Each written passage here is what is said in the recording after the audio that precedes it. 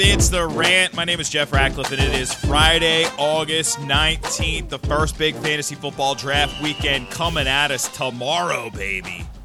And we're going to continue to get you set up here on the show today.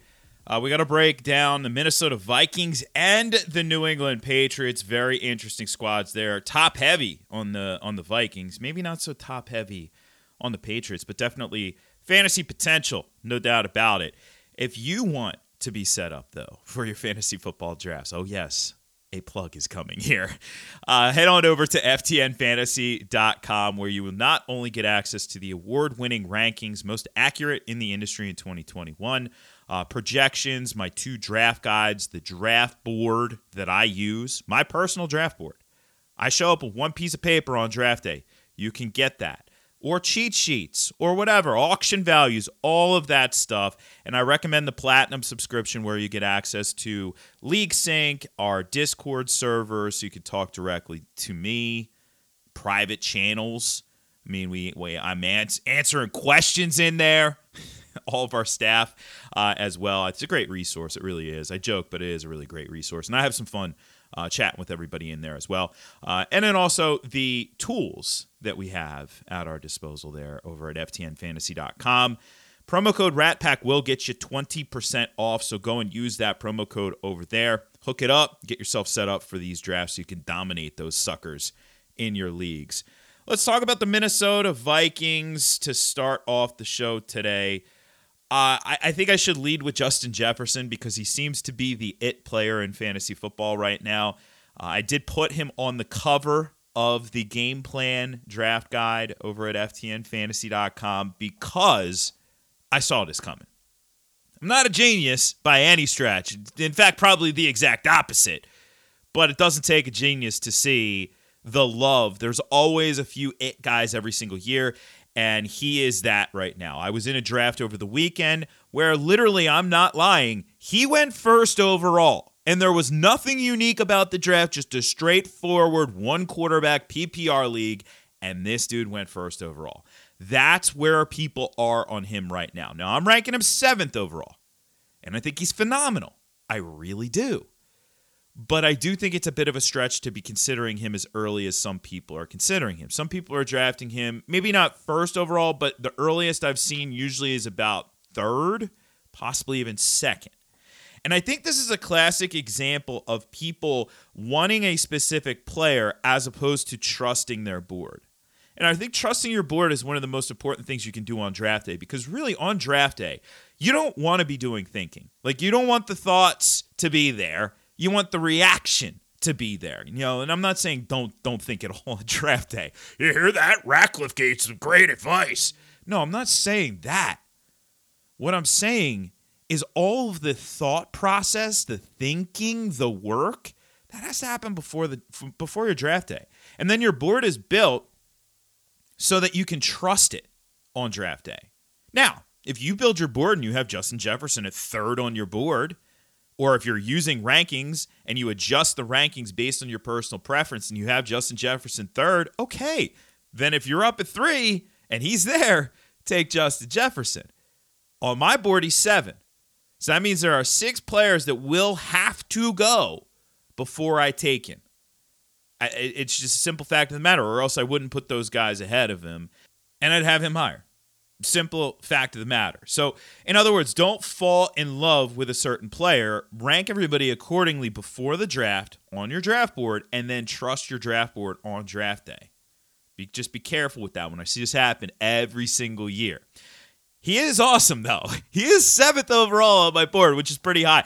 I only have Cooper Kupp ahead of him among wideouts on my board. So, love him. Adam Thielen has scored a lot of touchdowns over the last 2 years. It was one of those where I didn't really pay attention to it too much last year because I had some JJ, but I didn't have any Thielen.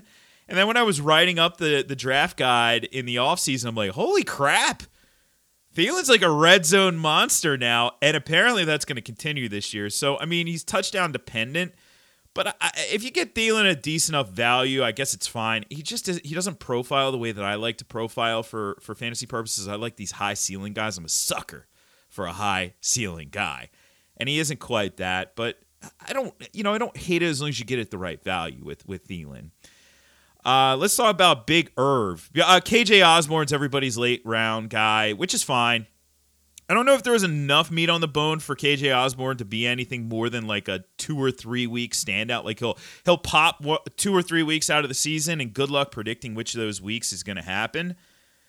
Because JJ's going to eat up a ton of targets. Thielen's going to eat up probably close to triple digit. You got the guys out of the backfield, and then you also have Big Irv. Now Big Irv always banged up. Right now he had the finger surgery, so there's that. But he should be ready for the start of the season. He's got such a high ceiling, but I'm afraid he's probably not going to be much more than the 3 for 32 guy. Projecting him pretty much spot on with that. Maybe slightly more efficient from a yardage standpoint than some of the other catch and fall down tight ends out there, but still not blowing the roof off of this thing. And then just 4 touchdowns. So that means basically 4 weeks he'll be viable. So keep that in mind. I mean, is he a late round guy? Sure, but I'm not just drafting Irv Smith and then calling it a day.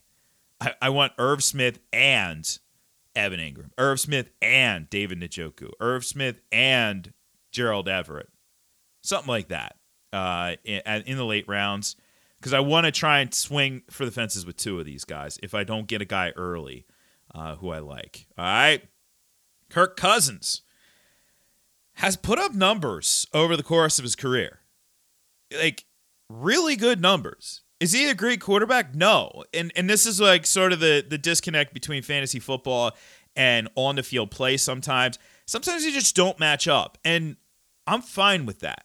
I don't have to have it match up perfectly so that the best quarterbacks in the world are always scoring the most fantasy points, because that does add a little layer of strategy to the game, right? Our game is slightly different than real NFL football, right? In real NFL football, they don't get points for yards. We do. So it's a different game, and knowing those differences and being able to adjust to those differences and being able to take advantage of perceptions that people have in our leagues is crucial. Kirk Cousins as an NFL quarterback, like he's a starter, sure, and not many people on this planet can say that they are capable of being a starting NFL quarterback, and he is one of them. But right? That's the perception of him. For fantasy purposes, it's not that bad.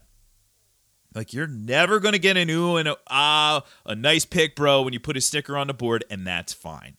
That's totally fine because you can get him at a value. Yesterday on the podcast, I talked about Derek Carr as one of these late-round safe guys. Kirk Cousins is the other quintessential option this year. Like, nobody's really going to want him. You can draft him relatively easily as you get into the late rounds, and then you pair him up with a high-ceiling guy to swing for the fences. If you swing and miss on that dude like Trey Lance or further back like Trevor Lawrence, Justin Fields, whatever, you swing and miss, all right, fine, that stinks. You cut that guy loose, though, and you at least have Cousins to get you through, and as you're working the wire to try and hit another home run with whoever this year's Justin Herbert type from 2 years ago is. Guys who aren't drafted who do hit. So that's where we are on Cousins. Dalvin Cook, don't worry about the touchdown efficiency from last year. I'm not overly concerned. In fact, I really dig what this offense is going to look like for him. So this offense, right, we have Kevin O'Connell. This is another Sean McVay disciple. His tree, for a young dude, his tree is already getting quite expansive. But what do we expect to see out of a Sean McVay offense? It's 11 personnel heavy. I'm not saying to run it 3 wide 100% of the time, but they're going to be using a lot of 3 wide sets, 11 personnel. And what that does to the defense is that puts the defense not in their base defense, but in their sub package. In other words, they'll take a linebacker off the field and they'll bring a DB on the field. Usually, obviously, it's a slot corner. So that slot corner is not as formidable to run against as the additional linebacker, right? So now what we have is, yes, you could throw out of this for sure, but the run game has a little bit of an advantage. We saw it with the Todd Gurley era was sort of the quintessential example of this with McVay. Like, Gurley was running at an advantage all the time. And of course, you still have to execute. It's not to discount Gurley in that era, but it helps. So Cook's going to get that. Love me some Cook this year. Not worried about the touchdown productivity from last year. And if you draft Dalvin Cook, here's what you do. Immediately move Alexander Mattison up 2 rounds on your board to make sure that you get him. He is obviously a very valuable handcuff, and you don't want to mess around with that. And it will be Madison. I mean, Kene Nwangwu looks pretty good. He's actually, I'm impressed. It looks like he's really learning the position a lot more. Ty Chandler looked all right as well in the first preseason game, but it's going to be Madison. All right, let's move over to the Patriots. And actually, I want to start at running back with the Patriots because it is a bit of a mess. So James White is retired. Fond farewell to him. A lot of fond memories of him for fantasy purposes. Damian Harris is still there. He looks to be locked into the lead early down role. However, Ramondre Stevenson could be getting that passing down role, that James White role, but he's not James White, right? James White, what's a ceiling for James White carries? Like 80, right? Ramondre Stevenson can get you well over 100 and probably well over 150. So it's a little bit of a different look in this backfield. If that, in fact, does pan out. Looks like Ty Montgomery should make this team, and maybe J.J. Taylor. The 2 rookies, Pierre Strong is apparently having a bad camp, and Kevin Harris hasn't really made waves, so they could be practice squad guys. So it really comes down to picking your poison. Do you want Harris, early down guy on a team that will run the football if they have the lead, or Stevenson, who obviously would be more volatile but gives you the upside as a passing down back? It's really tough. Right now, I'm ranking them back-to-back, but they're both in the RB3 range. I suppose I would take the one who gives you better value, like the one who goes a little bit later on draft day. Maybe that's Stevenson, but maybe it isn't. And they are going in that range of running backs where I'm looking in the middle rounds, but, man, it's a little tricky. The Belichickery, as we know, is in full force here. Moving over to wide receivers. All right, so you got Devontae Parker in. He certainly presents an interesting red zone presence the team didn't really have last year for Mac Jones, so you like that, but it's a little bit touchdown dependent. Jacoby Myers is like the opposite of that. Is he going to score a touchdown this year? I mean, 1, 2. What? How many is he going to score? He's not going to score many, but he will catch a bunch of passes, so he gives you at least that higher floor, but very low ceiling. Looks like Kendrick Bourne is on the outs, may not make this team. Nelson Aguilar locked in as the 3. I say keep an eye on Tyquan Thornton. Obviously blazing fast, ran sub 4.3 at the combine, but apparently has shown a more versatile profile than what you might typically think of Baylor wide receivers in camp.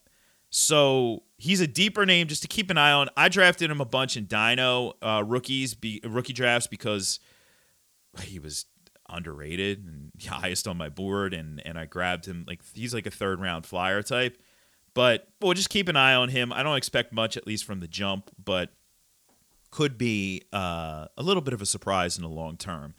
And it would also be a surprise if the Patriots finally hit on a wide receiver in the draft. Their best wide receiver is the UDFA, right? Jacoby Myers is probably their top target. He was undrafted. So anyway, over to tight end. Hunter Henry coming off of a big fantasy year, though not a big volume year. It was touchdown dependent. And Jonnu Smith is still there. One would have thought that those two would have been Hunter Henry inline, Jonnu Smith move last year, and it was the exact opposite. It was Hunter Henry was the move option, and Jonnu Smith was more of an inline player, which really surprised me. It could likely stick in that role, so we'll see a little bit of Smith, but really if you're going to draft one of them, it's Henry. The only challenge, he's so touchdown dependent that, I don't know, that volatility for me, I just don't like it. I don't like touchdown dependent players at any position, but especially at tight ends. Because, like, tight end, these guys could go out one year, have 8, 9, 10 touchdowns, and then the next year have 2. It's just such a volatile position. All right, let's round it out with Mac Jones. Mac Jones coming off of a year where he was not the top quarterback selected in his draft class, right? He was not. But yet, despite being decidedly the number 5 in that class, he was really the best on the field. Now, I did say that last year. You can go back to the tape. I said he was the most pro-ready of the bunch, and he showed it on the field. He was ready to roll. He was teaching Cam Newton the playbook in training camp. Like, that's still funny to me. And he made some big boy throws. But obviously, he was still a rookie. And he didn't have the best surrounding cast. Now, that is taking a step forward this year. There is more talent. It's not great. They're not a bunch of rock stars. But even just the simple addition of Devontae Parker will help the cause for Mac Jones. Now, it's not enough to draft this dude in a one-quarterback league. Not going that far. Just not going to do it.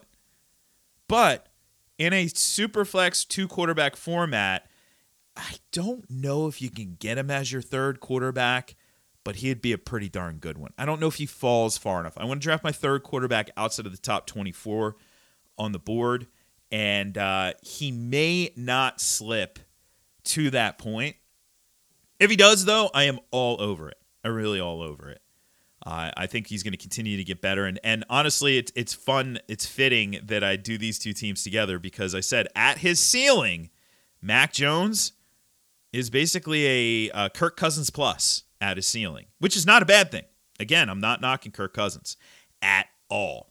All right, that wraps up the pod for today. After the weekend is over, and if you have any drafts this weekend, hit them hard, man. Just dominate those suckers. We have New Orleans Saints, New York Giants coming at us after the weekend, so that'll be on Monday with the podcast. Remember, ftnfantasy.com. Go check it out. Even if you just want to see the free stuff, find my author page.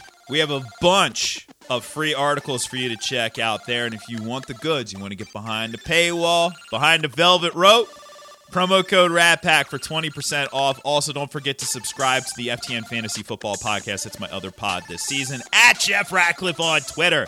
All right, I'll catch you on the flip side of the weekend for another edition of the pod. I'm Jeff Ratcliffe, and I'm out.